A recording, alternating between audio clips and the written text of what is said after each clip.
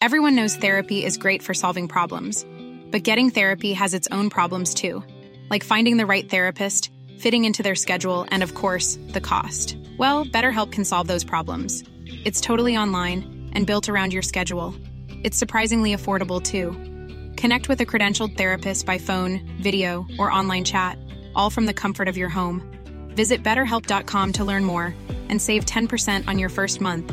That's BetterHelp, H-E-L-P. When you're ready to pop the question, the last thing you want to do is second-guess the ring. At BlueNile.com, you can design a one-of-a-kind ring with the ease and convenience of shopping online. Choose your diamond and setting. When you find the one, you'll get it delivered right to your door. Go to BlueNile.com and use promo code LISTEN to get $50 off your purchase of $500 or more. That's code LISTEN at BlueNile.com for $50 off your purchase. BlueNile.com, code LISTEN.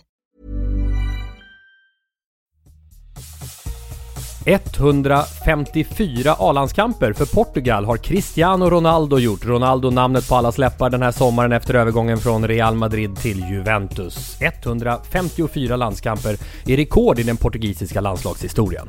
154 som är 15/4. 15 april finns ett par viktiga historiska noteringar. De första moderna olympiska spelen i Aten 1896 avslutades just det datumet, och en av tidernas värsta läktartragedier, Hillsborough-katastrofen i Sheffield, inträffade 15 april 1989. 154 miljoner dollar slår det på miniräknaren för att se hur mycket blir det svenska kronor. Så mycket får basketvärldens megastjärna LeBron James för att de närmaste 4 åren representera Los Angeles Lakers. Under sommaren blev det ju klart att han lämnar Cleveland Cavaliers. Från Falkenberg kommer framstående idrottare som Stellan Bengtsson, Ulf Tickan Karlsson och Per Zetterberg. Vad mer kommer från Falkenberg? Jo, länsväg 154. Bra där. Sporthuset ger sig ut på nya vägar för 154 gången. Nu!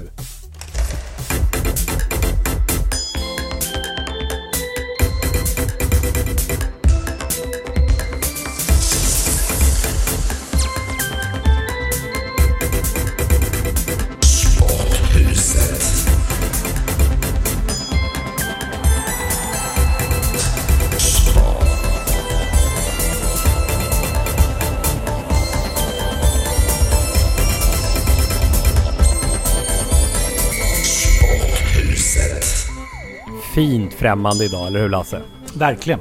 Det är alltså allsvenskans kanske hetaste spelare just nu i AIK. Henok Goitom, expertkommentator i fotboll också för Discovery. Våra kanaler som jag också tillhör, Eurosport kanal 5 och kanal 9. Välkommen. Tack så mycket. Hur är läget? Jättebra just nu. Vilka mål i förrgår när vi spelar in där. Senast mot BP här. Alltså det var ju någon riktig klassnick och en yttersida åt båda målen. Vad säger du om din form? Det känns bra faktiskt. Man brukar säga så, man ska sluta bäst och inte börja bäst. Sluta? Är det slut nu eller? Nej, men sluta av säsongen. Det är då man ska leverera. Men du, det är svårt att vara i 08-land som vi är allesammans och inte träffa på en fotbollsmänniska som har koll på 23 september. Då är ju derbyt mellan AIK och Hammarby på Friends Arena nämligen. Och det är ju just när när den här podden kommer ut också, är det ju 1-2 i serien. Och det har varit så under en stund. Hammarby företag med några poäng extra. Och sen så är AIK före just nu. Går ni och kollar på det också? Vi vet om att derbyt finns. Det är klart att media finns nu just nu där vi lever, i det samhället som vi lever också. Att sociala medier finns ju egentligen framför våra ögon hela tiden. Och att det nämns här och där. Men vi har varit ganska bra på att fokusera på nästa match. Just för att fokuserar vi på det som finns nu så har vi en bättre förutsättning sen när derbyt kommer. Vilket är den största hittills match du har lirat i din karriär? Du har varit med om rätt mycket. Största. Jag menar, den som var viktig för mig skulle jag säga är min första match med Udinese.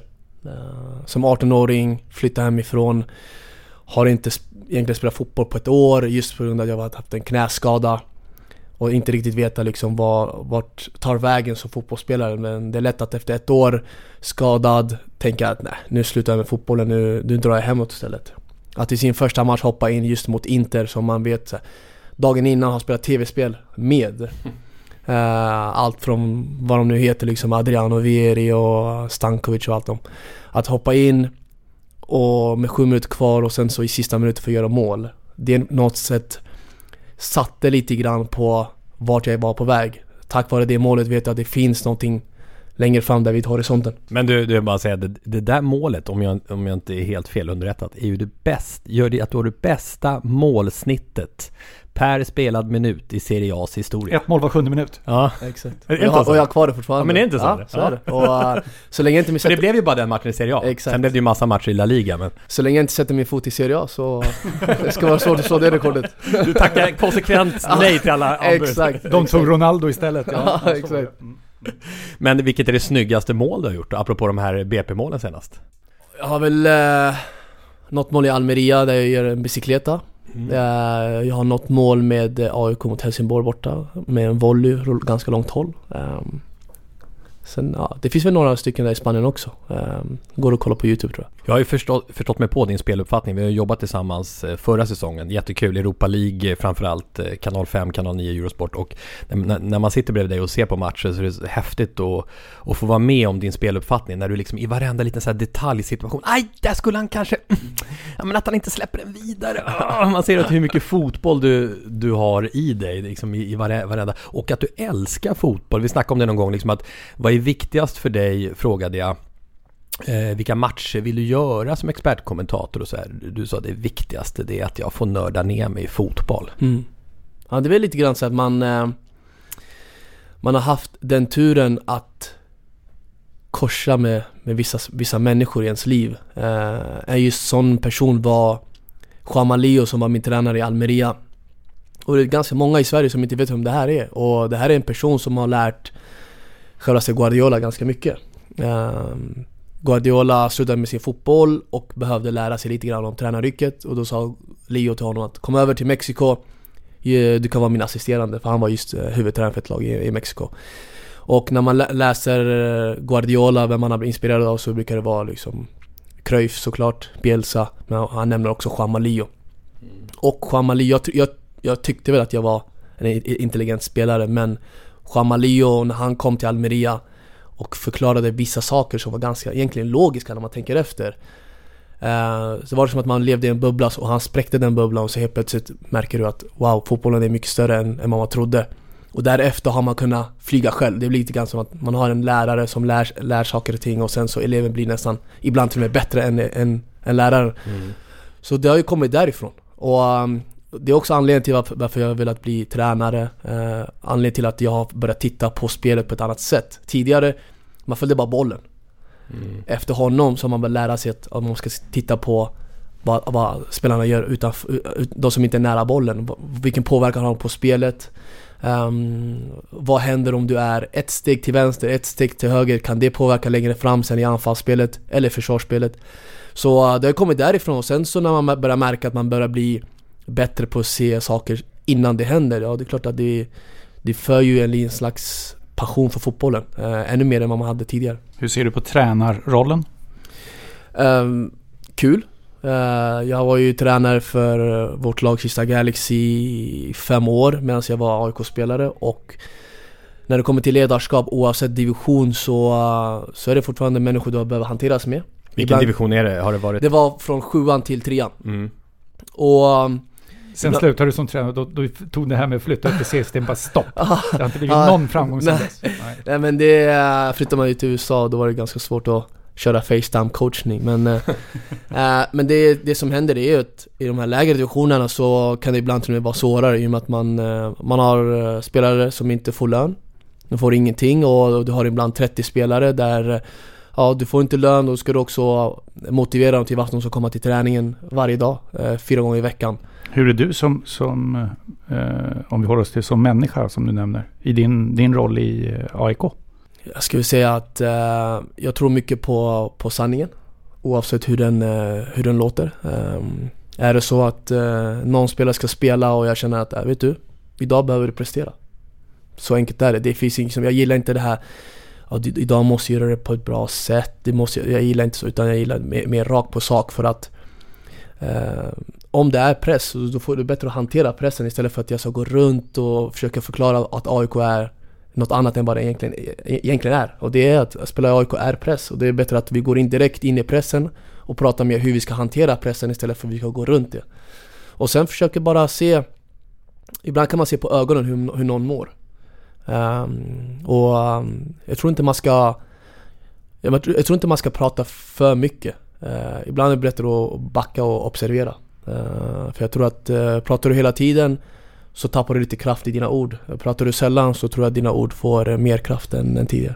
Kapten i AIK ju tog över efter Nils-Erik Johansson. Men du, jag uppfattar det som väldigt professionell också. Är det det som, förresten vet du vad som är bäst att jobba med Henok som expertkommentator? Titta på Martin Söderberg också som har jobbat i många av våra produktioner. Vad gillar jag i en tv-sändning? Körschema. Rätt. Hur många experter brukar överhuvudtaget titta i körschemat? Det är inte alla programledare som gör det heller kan jag säga. Nej, exakt. Titta på mig själv. Henok, han kör så här. Punkt 17, punkt 18, punkt 19. Ja. Underbart. Men sen har vi pratat om att man måste också läsa körschemat och sen bli spontan. Ja, men just den här professionaliteten, är det den som jag menar, nu när du ändå är, nu ska vi se, 34. Snart. Inte än. Nej. Att du även nu spelar liksom på absolut högsta nivå, en av allsvenskans bästa spelare, för att kunna hålla sig på den nivån.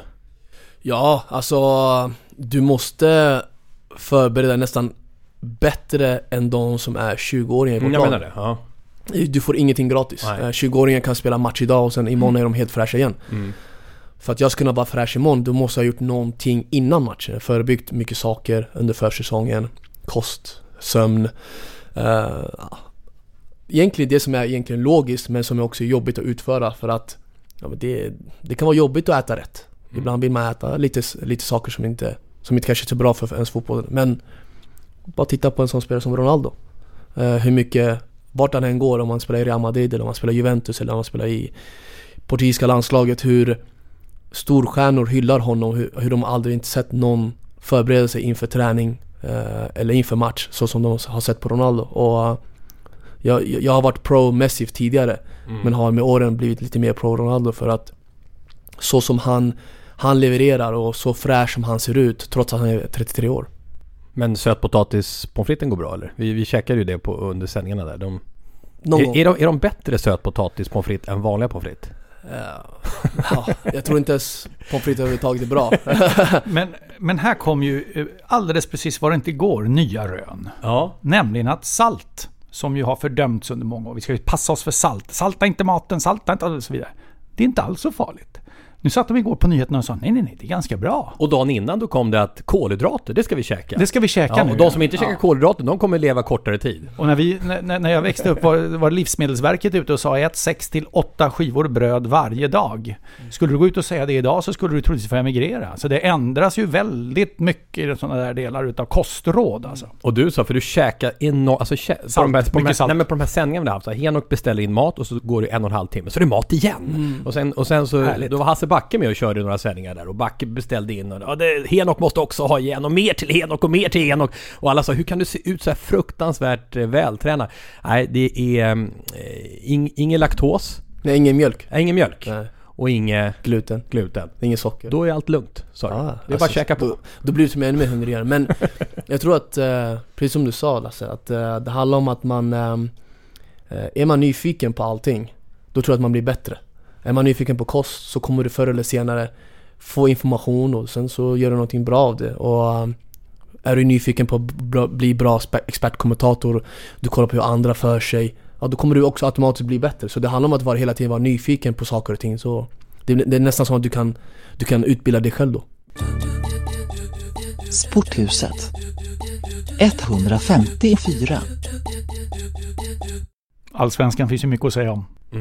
Vi har pratat om toppen och vi nämnde AIK, men det är såklart att IFK Norrköping är med där också. 0-0 möte för Norrköping hemma mot Hammarby var tungt för IFK därför att de kunde ta in lite poäng.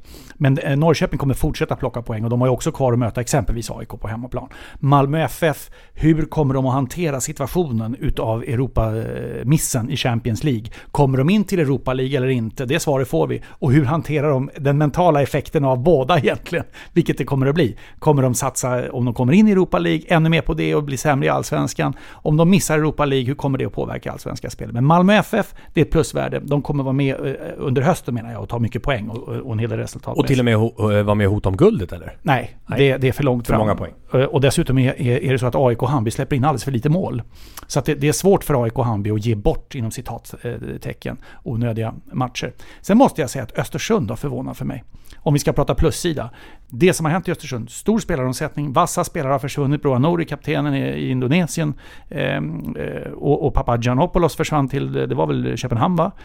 Och nu är Saman Ghoddos också borta. Kindberggate med den starke mannen i Östersund som hamnade hos polisen och han var skäligen misstänkt eller på sannolika skäl misstänkt och vad det nu var för, men det var rörigt. Timeout som ordförande och han gör ju ändå allting och han slutar på Östersunds hem och vad händer nu? Och de satt på kansliet i Östersund och tänkte, vad händer nu? Men ändå. Och Sema bort, ja herregud, landslaget var nära. Potter bort. Då tänkte man, nu är det över. Östersund, det är rakt ner bara. Alla bara flyttar sig så. Och rätt många. Där fick de. Det var fusk. Så lät ju hela tiden. Men istället, puff, fram till förlusten mot IFK Göteborg. 26 poäng av 30 möjliga, 10 senaste. Efter uppehållet radat upp segrar. Jag är mycket imponerad av Östersund. Jag begriper inte vad som händer. Polaren, Niklas Lidström, han som var på Östersundsposten en gång i världen. Inte hockeyspelaren alltså, utan vi har nämnt han i podden några gånger. En lysande Niklas Lidström. Jag har textat honom och frågat, vad går ni på liksom? I Östersund, som gör att ni är kvar med starka resultat fast allt det här har försvunnit. Då svarar han fjällluft. Renare luft. Det måste vara det va? Vad är förklaringen att de har lyckats hålla uppe det här? För jag menar, vet inte hur många gånger vi pratade också om i de här Europa League-sändningarna när Potter försvinner då, och sen Sema och Ghoddos, då är det kört. Jag var en av dem som tyckte det att just det här att alla kom till Östersund just på grund av Potter. Potter har haft sin tid sedan division 2 kunna bygga upp någonting, bygga upp med spelare så att nästan när de vinner en serie då behöver man inte ens ta in nya spelare för att de som finns redan där är tillräckligt bra för serien högre upp.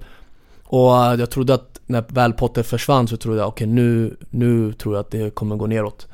Så istället vad man gjort det är att för det första så har ju Potter satt ett system som gör att rubbar man inte systemet, bara du tar in lite spelare som kan spela på de här positionerna så ska det mycket till för att det ska rasa. Sen självklart att du har Saman Ghoddos som inte spelat senast. Kanske flyttar. Sema är borta. Papagiannopoulos borta.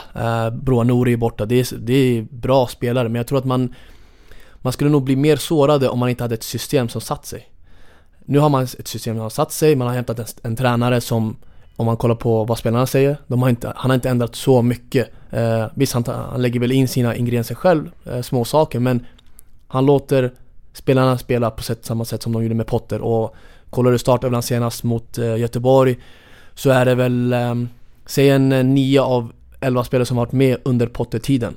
De vet vad de ska göra i spel och byggnad, de vet när de ska göra försvarsspelet, de vet vad de ska göra i sista tredjedelen, så att egentligen så vi borde inte bli chockade. Däremot lite grann av spelartappen, man tänker att det här är kvalitet som de har tappat, speciellt också så som de har spelat i Europa League. Men jag tror lite grann det som har hänt i Östersund är att det är systemet som har satt sedan många år tillbaks, och att man ändå har haft en startelva som har varit med under Potter-tiden också.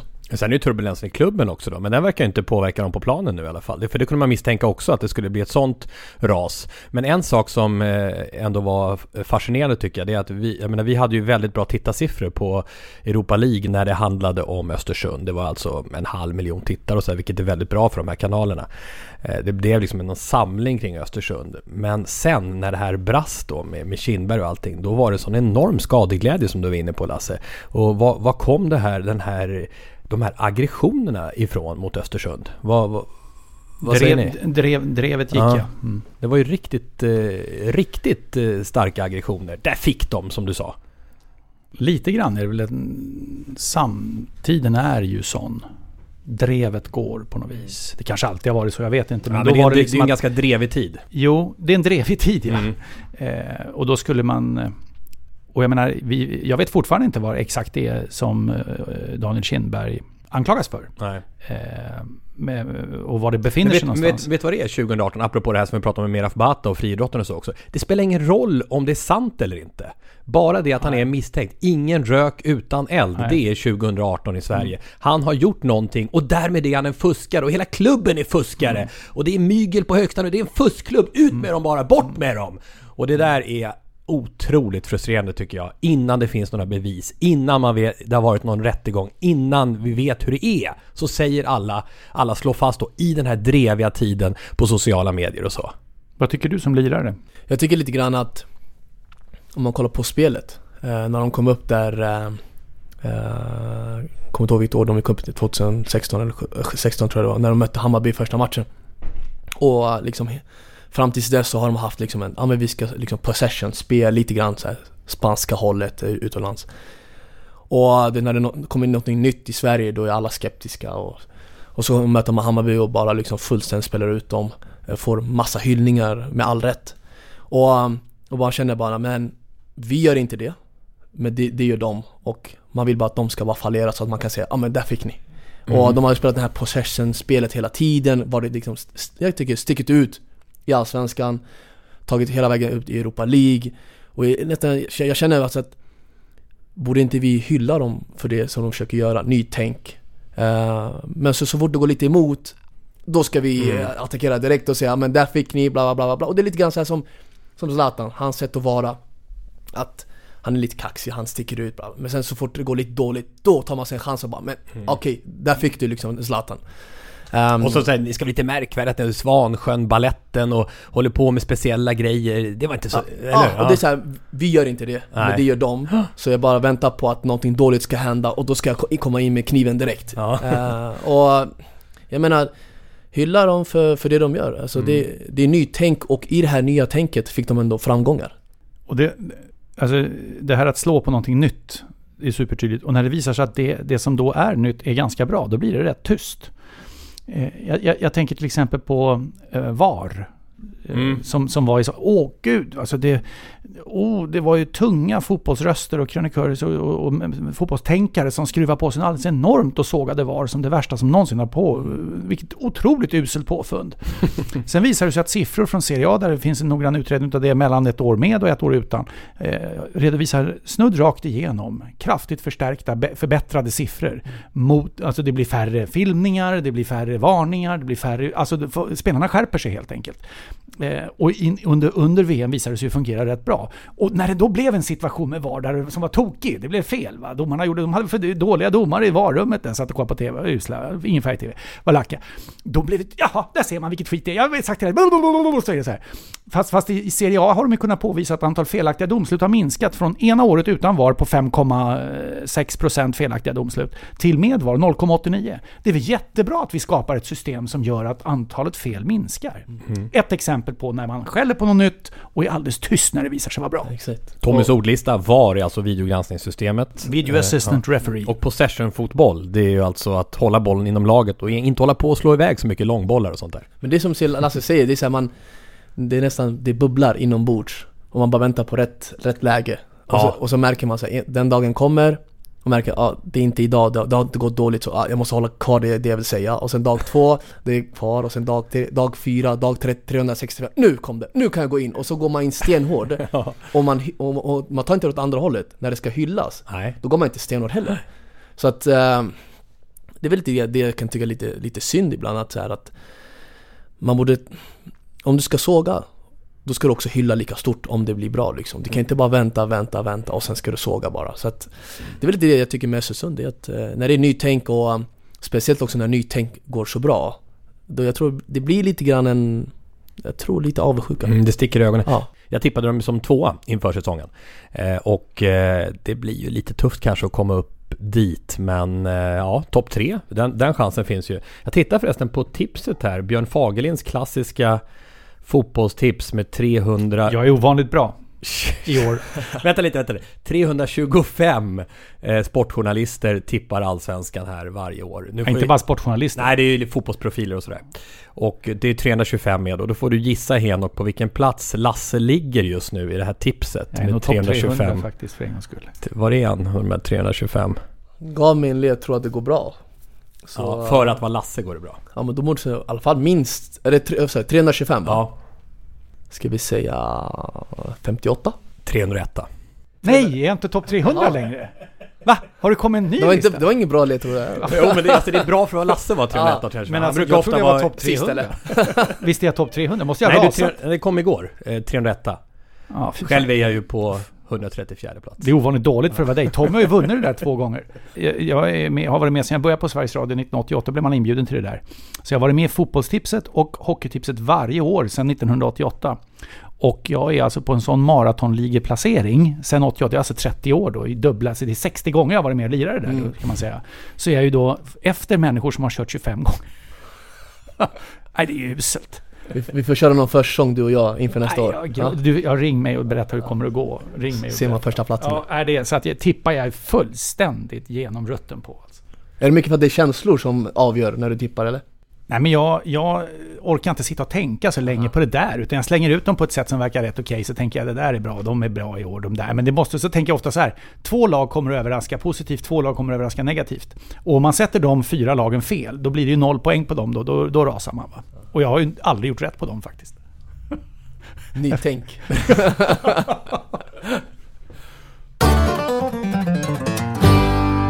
Högt i tak i Sporthuset. Får jag bara säga att jag är väldigt glad, Tom, att du tog upp den där tipslistan. Väldigt glad. Jag tycker det var jättekul. Det var bussigt. Skitkul. Det var bussigt.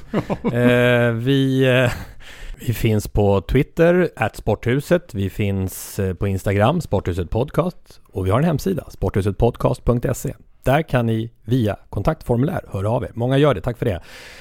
Många som hörde av sig om min lista när det gäller det största ögonblick i svenska friidrottshistorien och pekade på Christian Olsson och Stefan Holm och så här. Har du inte glömt de här? Och då försökte jag förklara att den här listan handlade om de främsta enskilda svenska friidrottsresultaten genom tiderna. Inte vad man har gjort i stora mästerskap och så. Där är ju både Christian och Stefan 2 av de absolut främsta genom tiderna. Tack också för alla introinspel. Apropå det här att det är avsnitt 154. Mats Jonsson, Niklas Öman med flera. Och också djupare ämnen. Olof Hjärtström Baudin. Det handlar om det här med mobbning inom idrotten. Vi hade uppe det nyligen att Jesper Nordin, en ishockeyspelare 21 år gammal, tog livet av sig. Vi pratade med Thomas Johansson som har erfarenhet från ishockeyn om vad gör egentligen klubbarna för att motverka mobbning. Det var ju så att Jespers föräldrar gick ut och pratade om att han hade blivit mobbad då i sitt hockeylag och det var anledningen till att han mådde så dåligt. Och Olof skriver här att Umeåföreningen IF Björklöven, alltså hockeyklubben, som han samarbetar med i egenskap av rådgivare och PR-konsult, har nyligen lanserat projektet Gröngul kompis som syftar till att motverka mobbning och utanförskap bland barn och unga. Tanken är att Björklövens A-lagsspelare på både dam- och herrsidan ska föregå med gott exempel, ge sig ut i skolorna för att prata om hur man beter sig när man är en schysst kompis. Det handlar om att vara välkomnande och inkluderande och om att ta vara på människors olikheter och likheter. Alla inom Björklöven utbildas i gröngul kompis, från barn till A-lag och styrelse och kontor. Ett samhällsansvar som fler stora och betydande klubbar borde ta, kan jag tycka. Även om jag då är gröngult färgad, skriver Olof. Vad görs i ämnet mobbning runt om i idrottssverige? Jag har inte så bra koll på vad som görs, om man tänker nu AIK, det är det där jag spelar. Men man har ju liksom en mall för det. Men du vet, de som kommer ut och pratar med en grupp, alltså barn och om det är lärare, föräldrar och tränare, de säger bra saker. Men jag tror att den viktigaste av allt, det är de som är med barnen varje dag. Jag kan komma dit som en fotbollsspelare för AIK och prata om mina egna erfarenheter, vad man ska göra, bla bla. Det är bra för stunden, det är bra just där och då, de lyssnar kanske. Men sen när jag går därifrån, då är det nästan på något sätt borta, tror jag. Du kan påverka någon procent kanske. Men viktigast är de som är där med barnen varje dag. Hur ska man kunna påverka dem då att lära sig och... Alltså det handlar om en ledarfråga också, extremt mycket. Ja, och inte blunda för små saker. Man tänker, där såg jag någonting, men det är lugnt, det är en liten sak. Nej, det är där det börjar. Små detaljerna, det är det som avgör hela tiden. Och mobbing, det är inte mycket saker som jag blir frustrerad över. Mycket som jag blir arg över. Livet brukar vara ganska bra sådär. Men mobbing brukar jag tycka det är... Alltså det är så fruktansvärt, för jag förstår inte hur du kan få någon annan att må dåligt. Alltså du får göra precis vad du vill i ditt liv så länge du inte får någon andra att må dåligt. Så, och jag vet liksom inte varför, om föräldrar ser det, även mellan syskon. Alltså när du ser det, om du börjar direkt när du ser det här små detaljer, då hinner det här små detaljer inte bli större. Nej. Och jag vet ju själv liksom att Så jag hade ju jag har en pappa som när jag var liten, han var ju min tränare. Och vi har den i kulturen att vi säger alltid sanningen. Spelar du dåligt, då spelar du dåligt. Rätt. Och den är väldigt hårfin mellan att du blir stark psykiskt och liksom sen, han förberedde mig för fotbollen. Så om det kom någon mobbing någonting, ja, men i och med att jag fick den förberedelsen jag fick hemma, fick jag ganska stark psyke, så att när det väl blev mobbing, det är klart att det tar ju på en när det kommer lite mobbing och sådär. Men sen så efter ett tag så märker man, nej, vet du vad? Det här funkar inte. Det handlar om vilken uppfostran du får hemma. Vad som händer med lärarna, vad som händer med tränarna. Nu hade jag tur att min tränare var min pappa, vilket gjorde att så fort jag gjorde någonting fel, han såg det. För han var där, det var 2 timmar, det var träning och hemma också. Så för mig hade jag liksom tur att han kunde se vad jag gjorde hela tiden.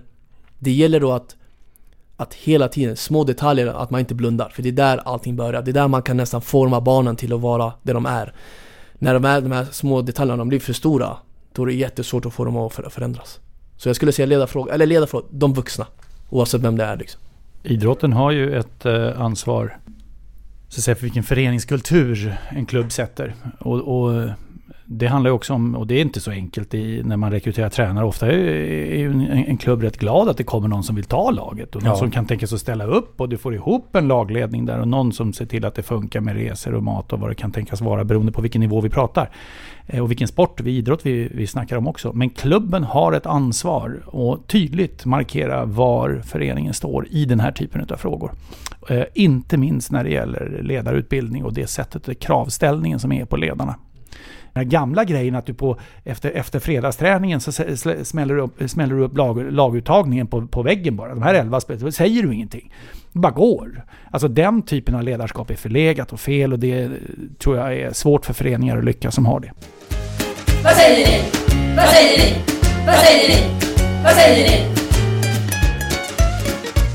Vad säger ni? Vad säger ni? Vad säger ni?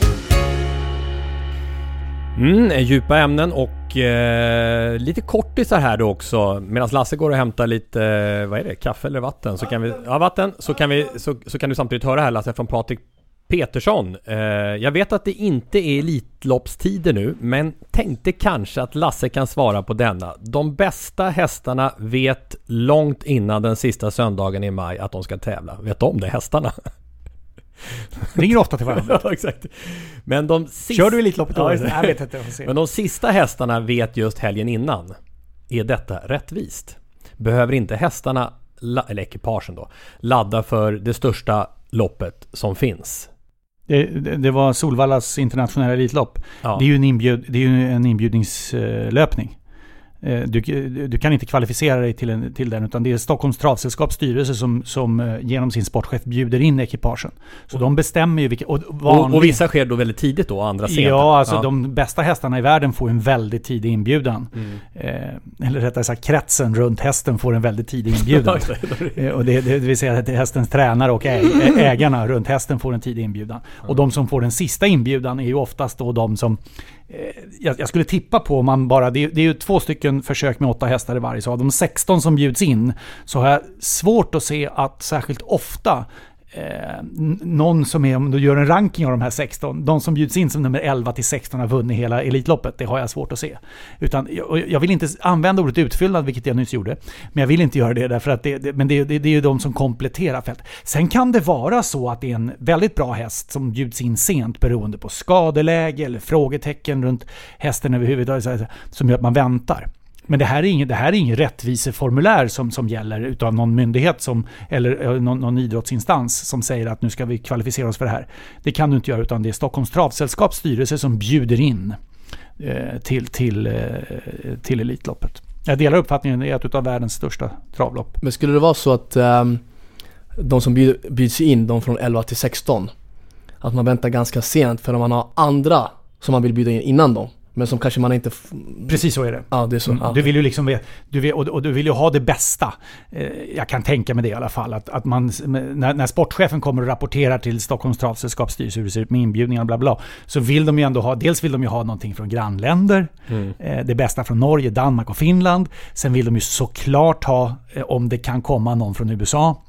Och Australien kom ju med någon häst. Den hittar ju knappt hem i och för sig, men den var kvar i Europa sen i och för sig. Men alltså den var så att det vill de ju ha. De vill ju ha liksom, och då är det precis som du är inne på, Henok, att i väntan på att få ja där så håller du ju inbjud. Och då har du såklart hållit några andra hästar varma och säga att det finns läge för er att komma och så. Och det ska ju mycket till om du är en krets runt en häst från inbjudan till Elitloppet och säga nej. Nu har jag satt en jätteparentes i hela resonemanget om Frankrike. För det som hände kring Bold Eagle och Frank Nivard på Solvalla och det här startproblematiken och hysterin när hästen till slut, hästen tröttnar ju. Hästen ringde ju Air France själv och bara ut till Arlanda och bara åker hem, jag skiter i det här. Nej men alltså bakom när bilen körde sen var ju helt galen hästen. Det var ju, och du vet de arrangörs fiasko. Vad jobbigt. Och de sa start om 2 minuter och vi gör en ny start om 1 minut och så ut med bilens vingar liksom, och så kör de och så blåser de av starten och då har ju Bold Eagle gått iväg. 3 hästar sprang ju då och det går ju fort alltså. Vi pratar ju inte om någon jäkla joggingtur här utan det är bara rasar ju in i svängen och då har ju omstartsignalen gått och det är ingen som hör, ingen märker. Herregud. Som springer ett halvt race springer de. Och sen säger ursäkta, ni ska backa igen. Vi gör om det här igång. Men slut. Jag vill bara säga att jag varit på Elitloppet en gång. Ja, jag med faktiskt en gång. Det var i år. Ja, du var det. Och du var där. Och det var så det här kaoset. Aldrig då tänkte jag så här, men jag har ju sett lite grann så här när man var liten. Man kommer ihåg så här kopiat, så här Sportnytt eller bara Sportspegel kanske det hette. Så jag bara, men så där ska det inte nog gå till, tänkte jag så här. Och så hände det en gång och så hände det 2 gånger och sen var det så här, men det var så att vad hette han hästen, fransmannen, han var ju Bold Eagle. Var ju, man såg ju på oddset att det var ju dunderfavorit. Och så bara jag tror vi ska nog ändra, kan vi gå till trav eller vad det är där man kan betta lite. Och då sa de, vi kan nog ändra häst för det här kommer gå dåligt för han är bra liksom på en gång, så han började bli lite orolig så att ja, det var ju precis det hände ju. Hästen blev ju orolig. Och då är det så också att det behövde ju komma in någon skötare till hästen för att lugna hästen. Och dessutom visste ju inte, vad jag förstod, Frank Nivard som kör, en av världens mest etablerade körsvänner, kuskar, tränare. Han förstod ju inte det här startsystemet där man helt plötsligt blåste om starten och så var det start inom 1 minut och så sa de nej det stämmer inte, det är start om 2 minuter. Och du vet, det blev ju ett kaos. Och det blev ju jätterörigt. Sen har säkert Solvalla-ledningen med Jörgen Forsberg, vd, och Anders Malmroth, sportchefen, tillbringade mycket tid med att återupprätta relationerna med kretsen runt Bold Eagle och fransk travsport. Men vi ska ju komma ihåg Prix d'Amérique som ju är många klassar som världens största travlopp, som ju går på Vincennes-banan i Paris sista söndagen i januari. Det hade ju 5 omstarter. Det var ju det här var ju revanschen också för Bold Eagle, därför att där var det ju Ridley Express, Bold Eagle och Propulsion. Det revanschloppet för Bold Eagle var ju på Valla på Elitloppet och så gick det så fullständigt åt piksväng. Och nu måste vi också bara säga det. Åby stora pris som ju körs över 3140 meter. Det har vi inte pratat om här i Sporthuset. Det gick alldeles bara för några veckor sedan. Där var ju både Propulsion, Örjan Kihlström och Ridley Express med i samma race. Va? Då gick de emot varandra, var ju fullständigt överlägsna. Det var ju de 2 över upploppet, sida vid sida över hela upploppet. 200 meter före alla andra. Och det gick ju inte att skilja dem åt. Hästarna vägrar ju förlora. Så det krävdes ju ett uppförstorat målfoto för gamla goda tiden på Vallaren. Gamla goda noja. När de höll på att soppa fram bilder. gick det? De höll på att framkalla filmen. Och till sist så blev det Propulsion fick vinna då. Det var ju lite revansch för Propulsion då, jämfört med Ridley. Så travet, det är stora grejer. Men de här största loppen, det är väldigt viktigt för banorna att själva vara med och bestämma. Det är ju helt annorlunda i USA. Där är det ju ägarna som köper in sig i racen. Men du, på Solvalla-läktaren där, Solvalla nu, så satt ju garanterat någon på läktaren och sa så här: men lugn! Gissa vem? Men lugn! Hasse! Bra! Ja, Hasse. Klara imitation. Hasse Backe. Som du har en häst tillsammans med, nämligen Enterprise. Ja. Och då undrar jag, när är Enterprise med i Elitloppet? Vilket år? Ja, det kommer nog inte att hända. Nej, okej. Därför att hästen vi har ju lite svårt att få fart på. Men Stefan Melander meddelar att dagen efter att den här podcasten kommer ut så går Enterprise ut på Bergsåker. Jag tror att det är lopp 3. Det är från bricka 3 i alla fall. I ett lopp som vi tror är perfekt för hästen. Men Elitloppet blir tufft. Elitloppet blir tufft. Men han var ju med på Elitloppsdagen. Ja, det vet jag. Kanske får 16:e inbundan. Jag vet inte, något år. Om han kommer med, då kommer vi. Om han kommer få en inbjudan till Elitloppet något år, då vet vi vem som säger men lugn. Här kommer en grej till oss, Lasse, ifrån David. Jag började lyssna på Sporthuset för 1 månad sedan och jag är för tillfället på avsnitt 144. Undrar från vilket håll han började då, för det är rätt imponerande att köra 144 avsnitt på 1 månad, va? Men det är ju 144 timmar. Ja. Det är 4 per dag. Ja, det blir lite mer till och med. Eller så började han liksom med de senaste? Vi måste ju ringa upp han vid något tillfälle. Ja, en applåd. Ja. Vilken grej. Han älskar det, säger han. Det är kul. Han undrar om du och jag, Lasse eller Tommy, någon gång i framtiden innan de lägger av kommer komma tillbaka till radiosporten. Och det var delfråga 1. Sen, hur tror ni att radiosporten kommer klara sig i framtiden? Kommer de få någon konkurrens på radioområdet? Har ni kärleksbombat radiosporten? Nej, det har vi inte. Men egentligen så gör vi det var och varannan vecka för vi har så mycket klipp och hyllar de olika referenterna. Han skriver i alla fall att han älskar radiosporten. Lyssnar hellre på radiosporten än ser på tv. Han var ute i helgen och grävde ner en kabel och lyssnade på radiosporten som sände EM till exempel. Saknade dig, Tommy? Tack! Ifrån EM. Men det var ett par frågor där inbyggda i alla fall. Kommer vi komma tillbaka till radiosporten någon gång? Och hur står sig radiosporten i framtiden? Man undrar om han är elektriker eller om det är någon intresse som gör att han sysslar med nedgrävning av kablar. Eller om han bara planlöst gick ut och grävde ner en kabel. För att hämta kraft för nästa avsnitt. Det skulle jag kunna tänka mig. Jag är imponerande. Vad tror du? Ja, jag tycker kanske att man måste tänka på lyssnarna också. Men jag tycker man ska vara försiktig med att slå fast vad som kommer hända i en framtid. Särskilt i en bransch som är så föränderlig som den vi är. Jag menar, det är samma sak i den du är, Henrik. Jag menar, när du lämnade AIK här och får iväg någon sväng så kommer du tillbaka igen här igen. Så att det kan vara svårt att skriva och rista in på något sätt exakt vad som ska hända. Man ska nog inte ta sig till något hörn, utan som du säger, det är också man har en chef också som man ska förhålla sig till, och det räcker att de säger att vi vill inte ha dig, så då är du tillbaka på någon annanstans. Jag tror man kan säga att radiosporten, kärleksmålen radiosporten, ska man kunna göra därför att det gör vi mest hela tiden. Jo, absolut, men grejen är så här, konceptet att sända sport i radio som ju egentligen startade 1958 under fotbolls-VM. Exakt, när Sveriges Radio sände från olika matcher samtidigt. Det var ju en stor nyhet då. Det är ju precis samma sak som görs idag. Det är ju genialiskt. Hoppa mellan arenor. Exakt. Mål. Exakt. Och det är ju 60 år sedan då. Och det som är intressant, Lasse, det är att det verkar inte spela så, apropå lyckade koncept, du pratar om spelidé på Östersund, det verkar inte spela så stor roll vilka man petar in i det här konceptet. För det är ju så här att även om så många har flyktat radiosporten genom åren, du och jag till exempel, Ola Wenström, Lasse Kink, Tommy Engstrand, alla egentligen som är runt om i tv nu, var och varannan, så är det kommer nya, och konceptet, spelidén är så lyckad, så även om du petar in nya namn så är det så uppskattat. Det tror jag är, det är egentligen det som ska hyllas allra mest. Sen är ju, han var inne på det här, radiosporten har ju ingen konkurrens riktigt, och det kanske är lite märkligt att ingen, för att jag menar, det är ju inte särskilt dyrt att köpa in sig på radiorättigheter. Nej. Och åtminstone när det är ju kaffepengar jämfört med tv. Ja, och när jag höll på där på chefsnivå för många år sedan, så då var det väldigt viktigt att aldrig skriva in en exklusivitetsparagraf i avtalen. Jag vet inte alls hur det är idag.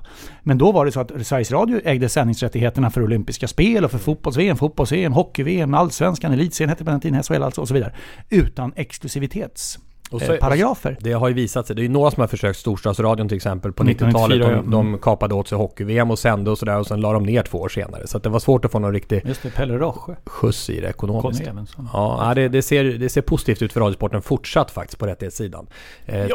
Låt det vara så, tycker jag. Låt radiosporten vara en del av den svenska folksjälen. Sen vet inte jag hur det är med de yngre som kommer, alltså de nya generationerna som kommer, huruvida man har en stark förankring med traditionen av att lyssna på sport i radio. Men för mig är den ju från, jag var ju inte med på Hylands tid, men herregud vilken betydelse Tommy Engstrand och Lasse Kink och Åke Strömmer och Lars-Gunnar Björklund och alla dessa, Thomas Sims, har haft för mitt sätt att tolka yrket. Verkligen, och om en stund kommer ett par klassiska radioreferat. Först, de har hittat tvillingarna förresten, de som lyssnar på Sporthuset. De löser ju allt. Kommer du ihåg Mirosala berättade om de här hisstvillingarna? Italienarna? Ja, italiensk man mötte hissen. I Moskva 80. Ja, vi pratar om tvillingarna. Hisstvillingarna som Mirosala, Östgren som skriver.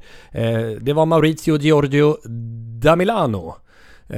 Och det var ju faktiskt ytterligare en som hittade den, Marcus Lingonstigen, som kom på att det är ju Maurizio och Giorgio da Milano förstås, som var tvillingarna som utövade gång i OS i Moskva. Det var väl ingen nyhet. Sen var det Leon Blanc 27 som hörde av sig och sa syskon som tävlar för olika nationer var vi inne på också. Skidskytte Anastasia Kuzmina och Anton Šipolin, Slovakien respektive Ryssland. Syskon som tävlar för olika nationer. Vi har både haft upp duktiga tvillingar och syskon för olika nationer.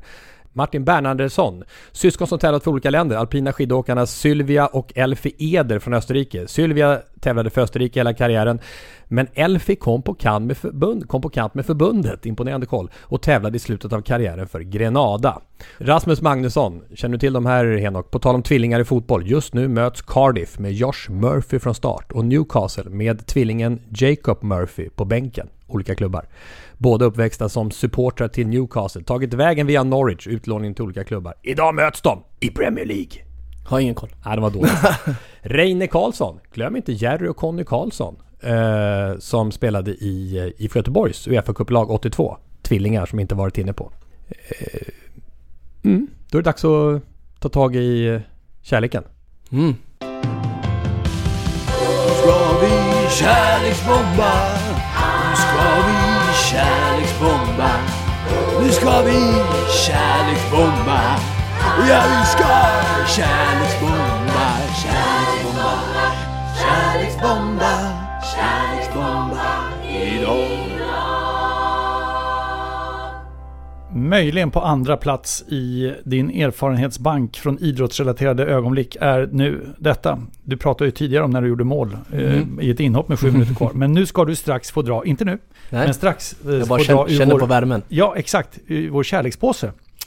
Dra nästa veckas kärleksbombningsämne. Det är alltså Henok Goitom som kommer göra detta och kört ner hela högerlabben i där. Det kommer bli varmt, för det ser ut som en Lovikavant ungefär. För att du får hålla i det där lite grann. Vi ska nämligen börja med förra veckans ämne. När du, Tommy, nu kommer ta dig an en kärleksbombning av Stockholms stadion. Stockholm Motala. Ni hör upptakten till Lingfesten i stadion. Och vad ni hör nu ägde rum en halvtimme före den tid er klocka visar. Min klocka är 7. Vi är 20 000 i stadion som ser gymnastgrupperna marschera in och vi njuter. Stadion är vackrare än någonsin i detta underbara sommarväder. Och med 36 nationers fanor vajande från flaggstängerna. Sven Jerring vid invigningen av Lingiaden 1939, gymnastikuppvisningen. Radiolegendaren, det kan man lugnt säga, Sven Jerring. 1 juni 1912, Stockholms stadion invigs. Arenan belägen i korsningen Vallalavägen, Lidingövägen. Än idag den äldsta olympiarenan som fortfarande är i fullt bruk. Jerring, som vi hörde, skulle senare kommentera bland annat Gunder Häggs världsrekord på samma arena. Beslutet att bygga Stockholms stadion kom efter att det stod klart att de 5:e olympiska spelen skulle arrangeras i Stockholm 1912. Arkitekten Torben Grut fick till uppgift att rita stadion. Han valde en arena i nationalromantisk stil. Vår stadion ska byggas i tegel och granit. Den ska passa bland tall och björk. Vår stadion blir icke dyster, den blir svensk. Han inspirerades också av medeltidens borgar och den grekiska antiken där olympiska spelen föddes. Arenan skulle bli en stolt och värdig symbol för idrott, hälsa och natur i Norden. Den 23 november 1910 påbörjades byggandet av stadion och 1,5 år senare stod alltså arenan färdig. 1912, Solskensolympiaden, evenemanget som blev en majestätisk succé. Lyckades med allt från planering till väder och Sverige var för första och enda gången främsta nation i ett OS. 29 juni invigdes OS 1912. Och inne på stadion avgjordes grenar som finns än idag, men också sådana som idag känns väldigt exotiska. Kast med höger och kast med vänster hand. Stående höjdhopp och stående längdhopp. Laglöpning 3000 meter där alla ska gå i mål samtidigt. Dragkamp. I den 30-gradiga värmen var en av OS-kungarna den amerikanske indianen Jim Thorpe som vann både 5-kamp och 10-kamp. Svensken Erik Lemming vann spjutkastningen och finländaren Hannes Komainen dominerade i långdistanslöpningen. Maratonloppet gick från stadion ut till Sollentuna kyrka och tillbaka igen med målgång på stadion. Det var den enda dagen under spelen då stadion var helt fullsatt, 22 000 åskådare. En japansk tävlande bröt loppet i sommarhettan i Rotebro och blev bjuden på saft i en villaträdgård. Sen tog han tåget till Stockholm och reste hem till Japan utan att anmäla för funktionärerna att han hade brutit. Det gav upphov till historien om japanen som försvann, Shizu Kanaguri. Det var inte förrän i samband med olympiadens 50-årsjubileum 1962 som Kanaguri lokaliserades av en svensk sportjournalist. Några år senare bjöds han till Sverige där han vid 76 års ålder fick möjlighet att avsluta loppet. Och till sist gick han i mål efter 54 år, 8 månader, 6 dagar, 8 timmar, 32 minuter och 20,3 sekunder. OS på Stockholms stadion, de mest framgångsrika idrottstävlingar som någonsin arrangerats, det var alla överens om 1912. Det är en magnifik stadion och det sades redan 1912. Bland annat så skriver i USA i sin officiella redogörelse 1912 att något mer fulländat mänskligt verk kan man inte tänka sig än Stockholms olympiska stadion. Så det är inte ur nationell synpunkt vi behöver förhäva oss, utan även internationellt så väcker fortfarande den här stadion enorma känslor runt om i idrottsvärlden. Idrottshistorikern Åke Jönsson där i en intervju med Radiosporten. Friidrotten och Stockholms stadion har ett helt unikt förhållande. Ingen annan arena i världen har så många världsrekord i friidrott. Det är världsrekord. 83 stycken. Och på det alla finkamper, landskamper i friidrott, DN-galor. Norden mötte USA i en häftig landskamp 1983 med Sporthusets och Radiosportens Miro Sala som stavhoppare. Och förutom OS 1912 så arrangerades här också friidrotts-EM 1958 när Rickard Dahl blev överraskande Europamästare i höjdhopp. Ja, världsrekord är världsrekord alltså. 20-talets löpardominant Paavo Nurmi från Finland har satt flera världsrekord här, liksom vår egen Gunder Hägg på 40-talet. Ricky Bruch i diskus 1972. Anders Gärderud, 3000 meter hinder, DN-galan 1975. Gärderud här nu möter publikens jubel på upploppet, sista bocken och så i mål och klockan visar nu 8 minuter 8.05. Han är framme i mål strax, 8 nu, han går fram till mål. Det är på nätten här, han går i mål nu och det är under världsrekordet. Det är 8.09,5 och det är världsrekord av Gärderud på stadion. Mats Strandberg kommenterade på Radiosporten. Ni hörde vilket öronbedövande jubel det var i bakgrunden ett år innan Gärderud sen blev olympisk mästare med nytt världsrekord. Och sen som vi hörde redan förra avsnittet då Lasse spelade upp det, så då vi utsåg det till efterkrigstidens främsta svenska friidrottsresultat. Patrik Sjöberg, DN-galan 1987 på Stockholms stadion. 2.42, tredje försöket och så upp. Och klarar världsrekord i höjdhopp, klarar 2.42, Patrik Sjöberg i Sverige, världsrekordhållare i höjdhopp, 2 meter 42, den 30 juni 1987, klockan 1 minut i 9:30. Åke Strömmer refererade för Radiosporten. Och vi har ju såklart inte glömt fotbollen. För de flesta djurgårdar är ju Stockholms stadion klubbens hem. Lagets damallsvenska lag spelar fortfarande sina hemmamatcher här, men herrarna spelade sin 390:e och sista allsvenska match för 5 år sedan. Noterbart är annars att både AIK och Hammarby också haft stadion som hemmaplan. AIK innan Råsunda var färdigställd och Hammarby en kortare tid när Söderstadion byggdes om. Och så allt annat som hänt, vilken mångfacetterad arena. SM-finaler i bandy, ishockey-VM på Stockholms stadion. De olympiska ryttarspelen 1956, VM-deltävling i speedway, VM i konståkning, längdskidåkningstävlingar och utanför idrotten. Vi kan väl avsluta med det. Konserter med mängder av stora artister och kanske med Bruce Springsteen som galjonsfigur. Inte mindre än 8 gånger har The Boss uppträtt på Stockholms stadion. Den första gången var 1988. Det här är någonting helt annat. Bruce Springsteen är i stan, det vill säga i Stockholm.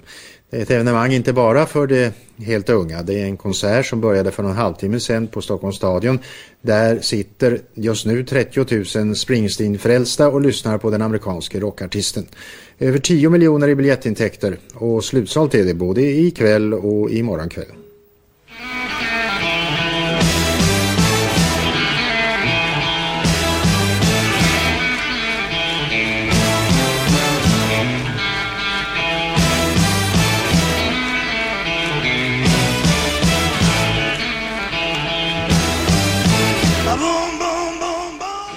Det finns ju mycket att reflektera över.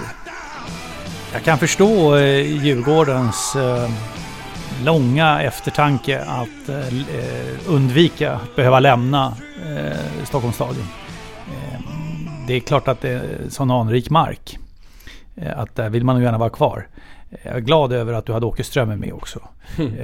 Och han säger ju 1 minut i 9:30, för sändningstiden tog slut 9:30. Det var inte så lätt att förlänga program då i juni 1987. Konsertarena också. Den där japanen du nämner, det görs ju just nu en film, en japansk film. De är ju här i Stockholm där vi befinner oss med ett stort team för att spela in om den här japanen som försvann. 46 eller 47 avsnitt kommer det vara i den här tv-serien. Ja, det är ingen film, alltså en enormt lång film i sånt fall. Kommer på Netflix eller? Det kanske gör det. Men jag hörde faktiskt lokalradion Lasse Persson, den underbara, gjorde en intervju med regissören. Och 4 utav episoderna kommer att utspelas här i Stockholm, som är här och spelar in om den här sittningen i trädgården som du beskriver när han blev bjuden på saft i Rotebro. Så att det finns ju mycket. Det är så oerhört viktigt att stadion får stå kvar, att den får fortsätta vara någorlunda välskött och att den hålls efter. För det är ju en viktig del av svensk idrottshistoria i och med Solskensolympiad 1912. Jag tycker det är roligt att det stryks under vilket succémästerskap det var. Och du antar att du har spelat där ett antal gånger, Henok? Jag har vunnit en sak som senior, och det var Stockholms Cup med Essinge, och det var finalen gick på Stockholms stadion. Så att jag har ju någon typ av connection där. Får vi se om det är snart är 2 saker du har vunnit då? Ja, jag vet inte om man kan kalla det som senior fotboll Stockholms Cup, men men i alla fall man fick en medalj, så att man har gjort någonting i alla fall. Men det är bortaplan som du känner det då, apropå att Djurgården spelade där, eller? Ja, jag spelade ju egentligen aldrig, förutom den här finalen då, så har jag liksom aldrig spelat där. Så jag har liksom ingen... Du kom ju tillbaka till AIK efter att... Eller du kom ju till AIK nu efter att Djurgården lämnat staden. Exakt. Så jag har liksom ingen connection, man ska kalla det så. Det är bara den att jag vann min enda seniortitel där. Men annars så ganska främmande mark. Men vet du vad som är bra med stadion jämfört med Tele2 Arena? Det är gräs. Ja, exakt. Riktigt fint naturgräs. Våga vägra konstgräs. Exakt. Men det ser ut som ett frågetecken. Men jo, jag känner igen debatten. Jag tänkte ska vi ha den? Men nackdelen med stadion som vi ska ju bara kärleksbomba, ska vi inte säga nackdelar. Men att ha löparbanor så att säga när man tittar på fotboll är ju såklart ur den synvinkeln. Men jag skulle vilja vända på den. Jag tycker att av de arenorna jag har bevistat med löparbanor så är nog Stockholms stadion den som är allra mest nära känsla av att ha en närkontakt med fotbollsspelarna och fotbollsplanen. Det kanske beror på att stadion ändå är rätt liten trots löparbanor. Så det har jag aldrig bekymrat sig över faktiskt. Ska vi dra efter denna kärleksbombning då en lapp för nästa vecka? Det är Henok Goitom som för första gången drar en lapp ur den viktiga påsen. Är det någon som är så här, mer varma och mindre kalla eller? Ja, just det, som FIFA-lottningen. Ja, exakt. Okej, har vi hittat en lapp här? Det är eldningsförbud, så post-it-lapparna får vara. Fjällström har lovat att komma nästa vecka trots att han är mitt i Europa League-äventyret. Han är med och coachar Malmö FF. Det står domarna. Vad tänker du om det, Henok? Att kärleksbomba domarna? Alltså domaryrket? Det är svårt att vara domare. Det är svårt att kärleksbomba, nej, men det är svårt att vara domare just av den. Alltså, det finns ju några domare som gör det riktigt, riktigt bra. Att ha 22 spelare, kanske mindre 20 som bara rusar fram varje gång när det är liksom fel. Men jag skulle vilja kärleksbomba de domarna som har dialog. För det är lättare som spelare att kunna acceptera när en domare gör ett misstag. Så att just de här domarna som verkligen vissa domare tror att de är som någon sån här Stureplan nattklubbsägare där de är liksom gud. Så du får inte ens prata med dem och direkt blir bara men du får gul och då blir bara hetsig stämning. Men de här domarna som har den här känslan, men att ha en dialog samtidigt som att de ska ändå utåt sett säga det är jag som bestämmer. Att ha den här balansen hela tiden, då är det mycket lättare att hantera att någon gör misstag. Men det är inte lätt att vara domare. Den enda av oss som har varit domare är ju Lasse i innebandy. Och jag har ju sett dig döma innebandy. Och det är ju artisteri på högsta nivå. Alltså det påminner många år sedan i och för sig. Ja, men du är väldigt... alltså jag tycker det var ju nästan mer underhållande själva spelet att se dig döma. För du har ju väldigt tydligt kroppsspråk. Särskilt jämfört med han som du dömde med, Lennart Bresky, som har väldigt... han är mer återhållsam kan man säga i stilen. Lasse är ju karismatisk. Så att det var ju häftigt att se det. Tog du för mycket plats eller? på planen? Eller lyckades nu dömde vi ju reservlagsmatcher och juniormatcher och sånt, så att vi kanske ska... Men jag har faktiskt dömt kvartsfinal i svensk mästerskap. Ja. Det var dock på den tiden när innebandy var ny som sport, och då ringde de kvällen före och hade panik i rösten. Stickan Engdahl från Bankeryd ringde och sa att nu måste vi ha en domare till Övik imorgon. Jag har en biljett här, kan du ta med Svenne och du måste åka, sa Svenne Hamrin och jag var där och dömde. Ja, men jag hänt. Jag sett det döma, då på läktaren satt det var någon sån här Stockholm, apropå Stockholms cup så var det någon sån här Stockholm-cupen. Och då sa de det på läktaren och satt bredvid mig. Den domaren, han är riktigt skön alltså. Ja, jag kunde inte regna så bra, men däremot så nej, men alltså det handlar om att vara rättvis på något sätt. Alltså det ska vara rättvist som domare, behandla alla lika. Det är liksom grundförutsättning 1 dag, se till att matchen blir genomförd på ett schysst sätt. Och då kan du inte heller springa och peka hela tiden. Men Lennart kan ju reglerna. Till skillnad från dig då. Ja, så det var ju väldigt bra. Det är en bra kombo. Ja, det var en bra kombo. Men jag var rätt dålig som domare så sett. Men jag fick nog stämpel på mig att vara rättvis. Och det var ju så, de skickade oss på de här juniormatcherna innebandy. Jag hade ju sån här fredagsderby mellan FB Tullinge och Balrog till exempel eller mellan Högdalen och Farsta, såna här matcher. Då kom vi ut och då blev det liksom nu är det dem liksom. Får vi ta det lugnt. Domarchef Roger Nyström också, som ju var en lysande... Han var väldigt skicklig i dialog med spelarna. Vi får se om Fjällström kan ta sig an där efter Europa League. Vi ska ju sen, det är Europa League, avgörande Europa League kvalmatchen nu. Men han sa ju det senast faktiskt från just Europa League-äventyret, att den största skillnaden nästan mellan att spela ut i Europa och i Allsvenskan är just domarnivån. Så vi får se om han... Och framförallt att det finns hemmadomare på ett annat sätt ute i Europa än vad det gör i Sverige. Svenska domarna är rättvisa framförallt, nästan markera mot hemmalagen ibland. Jag är ingen hemmadomare. Men ute i fotbolls-Europa, lite grann hemmadomare ingår i spelets regler. Ja, men det är som, jag tycker Jens är rätt på det han säger. Det är, när man är ute i Europa så det är tuffare. Men det är också det att spelarna är så pass intelligenta så de vet vad de ska göra. De vet när domaren ska blåsa, när han inte ska blåsa. Och jag tror att det där blir en liten chock. Jag kommer ihåg när jag kom till AIK 2012. Då gick in i Europa League-gruppspelet. Jag tror det blev en ganska stor chock för många spelare i vårt lag när vi inte fick frispark för vissa saker. Och när, till exempel när bollen går till inkast i Sverige, man tar inte bollen om det är motståndarens boll, utan man lämnar på en gång. Nästan, jag ska inte säga det som handboll, men vi är lite ärliga på det sättet. Utomlands så tar man bollen, man ger tillbaka den fast man rullar den sakta. Vet med små saker. Och hur hårt man får gå in i närkamperna. Så där som du säger, hemmadomare. Det är väl inte uttalat så utåt, men det är mer att trycket gör att det blir en hemmadomare. Man vill inte stå i centrum för mycket. Så att till slut så har man ju lärt sig efter många år i Europa League-spelet. Man vet om att nu när vi går till Europa League kanske ska prata med domaren innan matchen. Ja, men hur mår du? Är det så? Ja, men det är små knep som man måste hela tiden ta med sig. Det. Men som du säger, i Sverige, alla vet vad som gäller liksom. Sen att jag veckan varit läget bra. Ja, men det är allt möjligt. Jag skulle uppskatta om fotbollen tog tag i den här delen av att när domaren har blåst så ska det rusa fram massa spelare. Domaren har dömt straff, då kommer det 8 pers springande och talar om vilken idiot han är liksom, och står och viftar med armarna och så vidare. Enligt min uppfattning, gult kort direkt.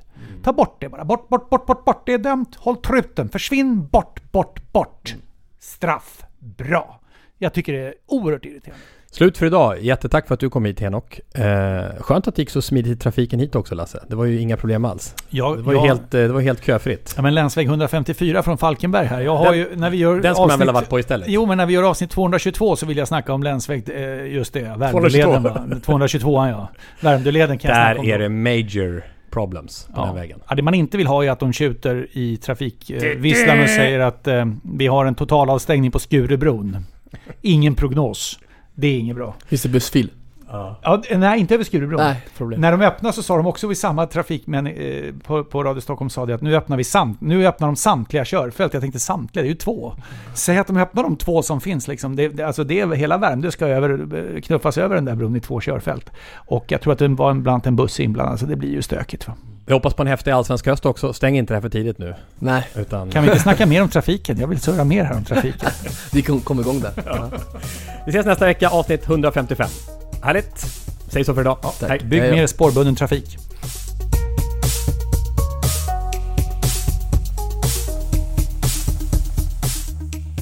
Sporthuset produceras av Tommy Åström och Martin Söderberg.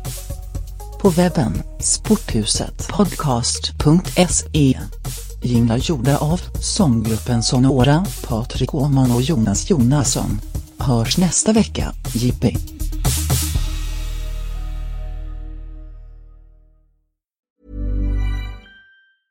Planning for your next trip? Elevate your travel style with Quince. Quince has all the jet-setting essentials you'll want for your next getaway, like European linen, premium luggage options, buttery soft Italian leather bags, and so much more. And is all priced at 50 to 80% less than similar brands. Plus, Quince only works with factories that use safe and ethical manufacturing practices. Pack your bags with high-quality essentials you'll be wearing for vacations to come with Quince. Go to quince.com/pack for free shipping and 365-day returns.